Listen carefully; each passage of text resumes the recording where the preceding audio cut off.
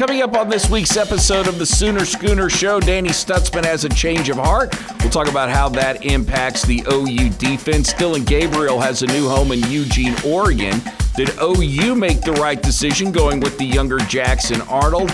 OU Texas will be played at the Cotton Bowl until eternity, or at least 2036. I'll give you my thoughts on that. And we'll talk about the $140 million renovation and how that improves your experience as a fan. And before we go any further, do me a favor. Please give us a 5-star rating and write a written review. The 5-star rating helps us elevate our content to as many people as we can possibly get in front of, and the written review also helps us figure out what kind of content you want more of. Take a screenshot of it, send it to Pete Mundo at heartlandcollegesports.com, and Pete will send you back the very fashionable Heartland College Sports koozie. I haven't introduced myself, so let me do that right now. I'm Erik Gee from 97.1 The Sports Animal in Tulsa. And on Monday, OU fans got some fantastic news, okay? In a week that saw Dillion Gabriel go to Oregon, which we will talk about here in a second, and Danny Stutsman declare for the NFL draft, or at least tell Brent Venables he was going for the NFL draft. Recovery, Danny Stutsman back at OU deciding not to go to the NFL draft. And I'm not really sure why, other than most likely he just did not get the news he was wanting to hear about his draft status, or there was a hell of an NIL deal laid out in front of him, and he thought, you know what, one more year of college football, improve the draft status and make more money. Either way, OU fans aren't going to complain, and if it is an NIL deal, I say good on OU. Absolutely good on OU for putting more money or whatever enticements they needed to in front of Danny Stutsman. And what he did to announce himself coming back was one of the most dramatic things I think you will ever see a player do in announcing his status.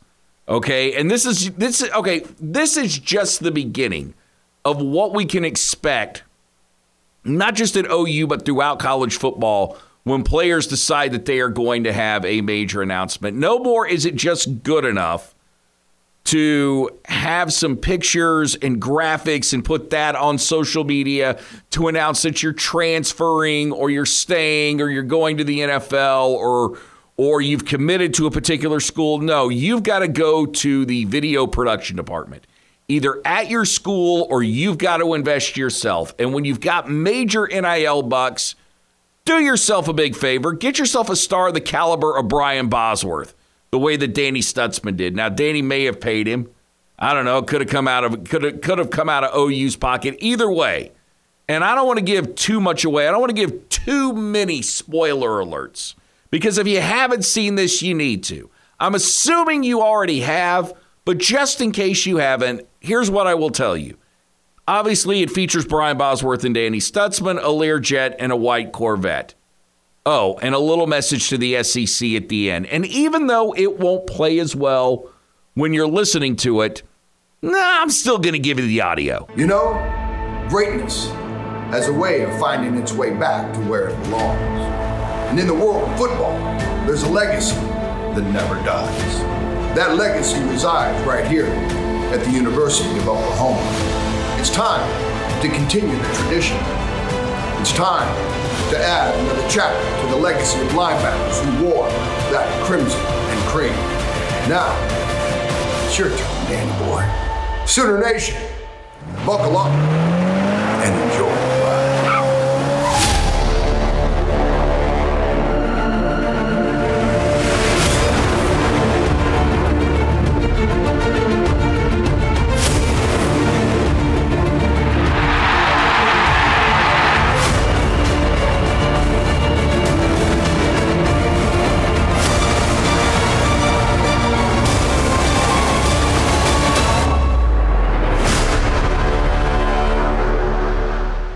The dramatic Wagner, John Williams-esque music does lose something when you're only hearing it, because that, again, I said I wouldn't give too much away, but I got to give this away so it at least makes sense. That over the dramatic music, you've got plenty of highlights of Danny Stutsman to get you excited. I've also determined that when it comes to telling my life story, I wanted Liev Schreiber to tell my life story when I died at a funeral, because he's the guy from HBO Sports and he does everything on Hard Knocks. Aaron Rodgers called him the voice of God. Like, I absolutely love Liev Schreiber's voice. But I've decided maybe Brian Bosworth might actually be better on that. Brian Bosworth would actually have a great future of doing voiceovers if that's what he wants. But I digress. So Danny Stutsman is coming back. And not only is a guy that had 99 tackles this year, which, by the way, would have been fourth most in the SEC, and a guy that had well over 100 the year before. Not only is he coming back, but linebacker, you are loaded because Kip Lewis is back. Jaron Kanak is coming back. You're also looking at a defense that has Billy Bowman deciding that he's coming back to OU for another year. Woody Washington is going to continue to be around. And you've added you added a cornerback from San Diego State and Des Malone, who had 47 tackles last year. Honorable mention all Mountain West. I'm going to assume he's good. I'm not going to sit here and think that he's a world beater, but I am kind of excited about Spencer Brown out of Michigan State, who is, what is he, 6'6", 315 pounds. Would have started all 12 games for the Spartans last year had he not gotten kicked out of the Michigan game for a late hit. Okay, so he's emotional, so he did something stupid. Yeah, a guy that big, that athletic, you're certainly gonna welcome him in to the fold. But I love the idea of Kip Lewis and Danny Stutsman playing together, being your starting linebackers. And I think we've seen when they are the starting linebackers, it gives OU way more of an athletic boost. And I'm not taking anything away from Jaron Kanak, but I do think that it has to be Stutsman, has to be Lewis as your starting linebackers next year. And I don't know exactly how OU's defense is going to stack up with the rest of the SEC, but experience can hurt. And I don't know that necessarily that OU's defense, and we're going to mention them in the same breath the way that we've mentioned Georgia's over the last couple of years, or historically what we've mentioned Alabama under Nick Saban. But I'll take that experience. Anything that OU can get to help them navigate what is going to be one of the most brutal schedules in all of college football, and certainly the most brutal schedule in OU football history. Any advantage you can get, you have to take. Because OU did lose a lot of experience when Dillion Gabriel announced that he's going to Oregon. And I go back and forth on this one. On one hand, I'm all about having an experienced quarterback when you're playing in America's toughest conference. I really feel like Dillion Gabriel would have been a boost for OU playing in the SEC. That being said, essentially what this was for Brent Venables and everybody else at OU was that you're trading 1 year of Dillion Gabriel's experience for hopefully at least 2 years of Jackson Arnold's upside. And I can, just looking at Jackson Arnold, watching him throw, he is going to be a better quarterback than Dillion Gabriel, or at least has the potential to be a better quarterback than Dillion Gabriel. But you are turning him loose, or you are throwing him into the lion's den with him going to a conference like the Southeastern Conference. Now, hopefully, the SEC is about as good as it was this year. And as we've said ad nauseum, LSU, not the same. Even Alabama, who's heading towards the college football playoff, wasn't vintage Alabama this year. Georgia, despite winning 29 in a row and continuing that streak up until they lost in the SEC championship game, they showed some deficiencies. So I see no reason why OU can't go in and compete, and I see no reason why Jackson Arnold can't be a major part of OU's success. But this is also one of those deals that you have to look at, and this is just where we are in college football. You can't afford to have Jackson Arnold leave your program. You can't afford to have a 5-star quarterback in your program, him leave, go someplace else, and have success because you tried, you thought one more year of success or one more year of experience was going to help you. You just can't do it. You've got to give the younger guy a shot. That's it. That's college football in a nutshell. I'm not sure that it's necessarily good for college football, but these are the decisions that coaches are faced with daily.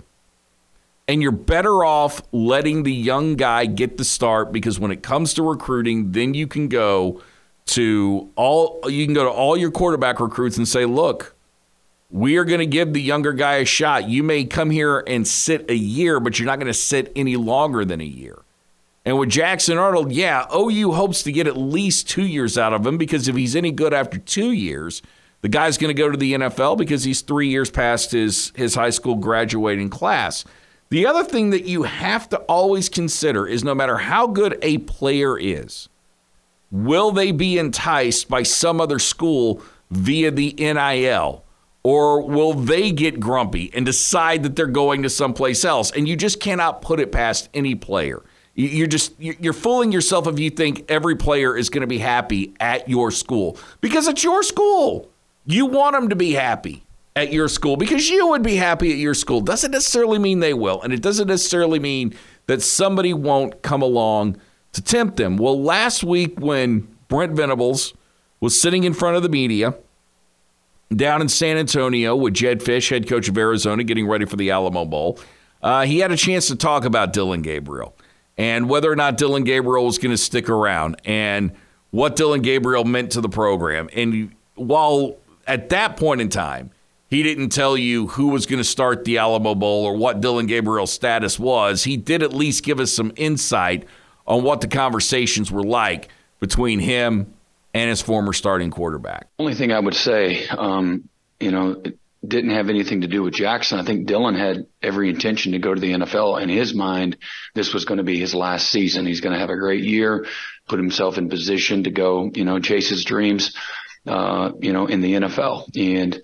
so, he's the best person to testify in regards to how he came to the decision to play another year, collegiately.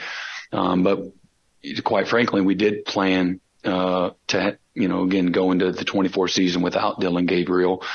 And Dillion, I think one of the things that he'll comment about is he went through something similar at UCF, with a quarterback there, and he knows the uniqueness of the situation. So, Dillion knows, certainly, he was more than welcome to stay and continue to compete and be, the quarterback at the University of Oklahoma. But that's just what, decision that he came to. And again, like I said, he would be the best, person to really go in more depth and detail about what all went into that. Come back and compete, or the key words in that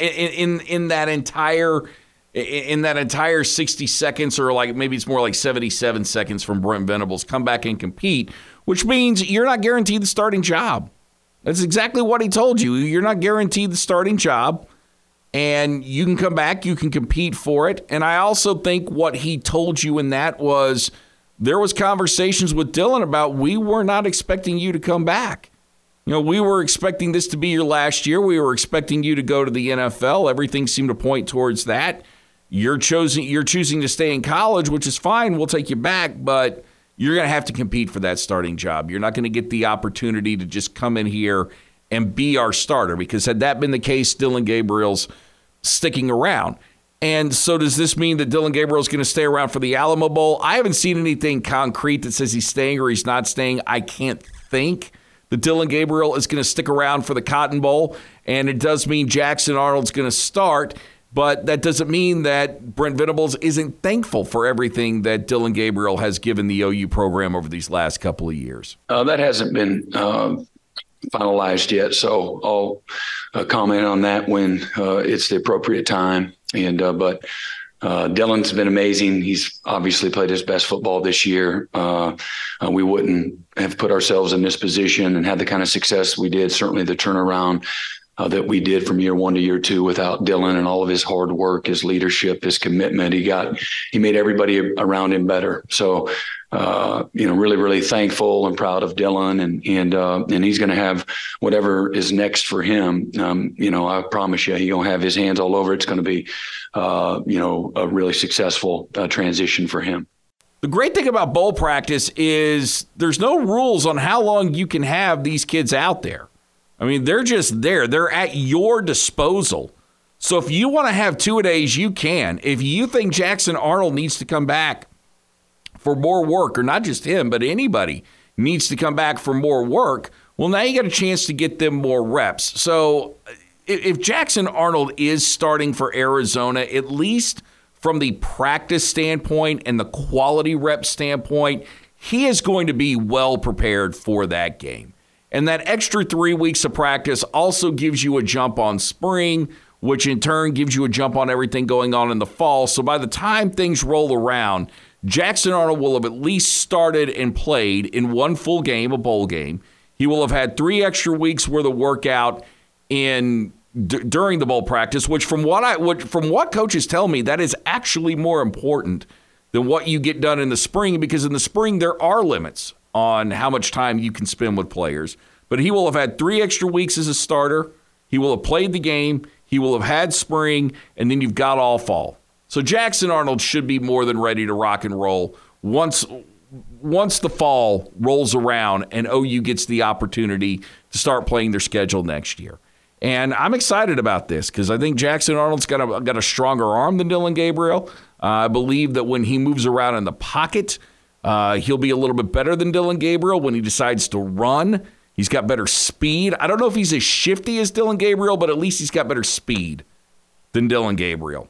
But yeah, this was the right move. Like I'm saying right now, this was the right move for OU from a recruiting standpoint, from a development standpoint, and by the time all's said and done, Jackson Arnold should be a more successful quarterback than Dillion Gabriel. And I feel like I'm hedging my bets. I should say he will be a more successful quarterback than Dillion Gabriel. Forget hedging my bets. I'm doing opinions here.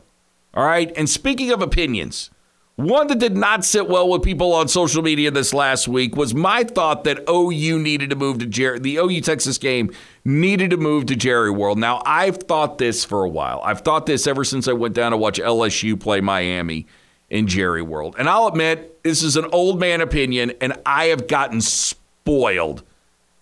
I have gotten absolutely spoiled by that stadium, not only as a fan, but as a member of the media. I will say my experiences of covering games at AT&T Stadium have been far better than anything that I have ever done at the Cotton Bowl. And again, I'm speaking from an absolutely spoiled media perspective here because the press box, more seating, so I don't have to get kicked to an auxiliary area and sit outside and watch the game, which I know, boo-hoo for me, which you should know that if I was a writer, that wouldn't be a problem. But being a radio guy, they don't care about radio guys.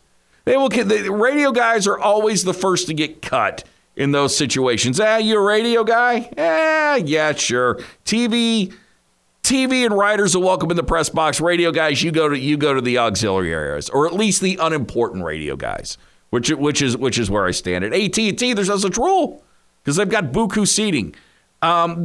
And I like AT&T. Look, man, parking's a big deal to me. It's probably not that big a deal to you, but parking closer, easier access to the gates. Now, granted, it's got less tickets. It's got less seats.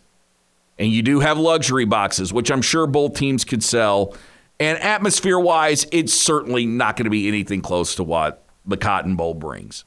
So I get why fans want it for tradition. And look, I don't hate. Like I said, it's an old man. I like my amenities. That being said, what they are going to do in renovating the Cotton Bowl will at least upgrade your experience, which is interesting because as a member of the media, not a very good experience covering games at the Cotton Bowl as a fan. Much better experience. I honestly think, unless you are a high-ranking media member, which I'm not, but if you are a fan, I do think that Cotton Bowl experience is interesting.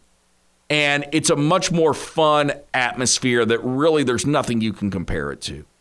And one thing that would have been lost at AT&T Stadium that I keep coming back to is the ramp would have been lost. And I love the fact that there's that ramp. Both teams walk down. Texas has got to come out into the Oklahoma end zone where they've got to hear it from fans. You've got both teams side by side. It just builds intensity that you aren't going to have at AT&T Stadium because the locker rooms are designed with the teams coming out at separate ends. Now, granted, if you are if you're a high roller, you can get yourself into that bar, into that bar that's by the Dallas Cowboys locker room, and you can see the teams walk out through that. But how many of us really do get access to that? And they're going to widen the concourses at the Cotton Bowl. There's going to be escalators. There's going to be more bathrooms. But all in all, for fans, you want the tradition, and Joe Castiglione and Chris Del Conte want you to have that tradition. Plus, I think the SEC, which is the home to college football's best rivalries. When you think about what college football's best, most intense rivalries are, it's Alabama-Auburn. It's Auburn-Georgia. It's LSU-Alabama. It's Tennessee versus Alabama. God, I guess every single one of them has Alabama. Arkansas-Ole Miss. Texas A&M-LSU falls into that category as well. OU-Texas is better than every single one of them. Even Auburn-Alabama. We always hear about the Auburn-Alabama hate scale. I can't speak to how much those two hate each other because I've never been to an Iron Bowl, but I've been to plenty of OU-Texas games. And the hate there is unmatched from anything that I have ever seen, even Yankees-Red Sox. I did Yankees-Red Sox a few years back at Yankee Stadium, which, by the way, I think OU-Texas staying in the Cotton Bowl is akin to the Cubs staying at Wrigley and the Red Sox staying at Fenway. I don't know why you could move the Yankees out of one Yankee Stadium into another, and why you can't move the Red Sox or the Cubs, why either one of those teams can't progress, but who knows. All that being said, the OU-Texas game is more intense, and I think the SEC wanted that experience. I think the SEC wanted OU and Texas to stay where it is, to maintain a level of tradition, because if you think about where college football is now, we are losing tradition by the minute. With players being able to jump in the transfer portal, us not being all that concerned about college football being free agents, schools jumping from one conference to another, any I guess, pebble modicum of tradition you can still have is going to be considered a good thing. So even though I may not agree, and I am spoiled, and I like my amenities, I am the amenity guy, I do not hold it against anyone that thinks that the Cotton Bowl is a better experience. It's just a simple matter of disagreement here. And if you want it at the Cotton Bowl forever, hey, man, more power to you because it looks like it's going to be there. And I'll be the first to buy you a beer at the Cotton Bowl. Maybe not the Texas State Fair because I'm not a big fan of the coupons, but at least in the Cotton Bowl, if you can use your credit card, I'll be the first to buy you a beer. But maybe, just maybe, Commerce Street can come back, and maybe we can have some of the Friday night mayhem prior to OU Texas. And most importantly, may the SEC make sure that game starts after 2 o'clock every single year that it plays. That wraps up this week's episode. Who knows? Next week, we may have to talk about the OU basketball team. They got a big one with North Carolina coming up. They're undefeated right now. We may have to start concentrating on those guys. They've certainly earned our attention. But we'll definitely be back next week as we get another day closer to the Alamo Bowl. We'll start that breakdown. And I want to thank you so much for listening this week. May God bless you and your families. The great Jackie Moon always says, everybody love everybody. And to quote Rock and Roll Hall of Famer Don Cornelius, love, peace, and soul.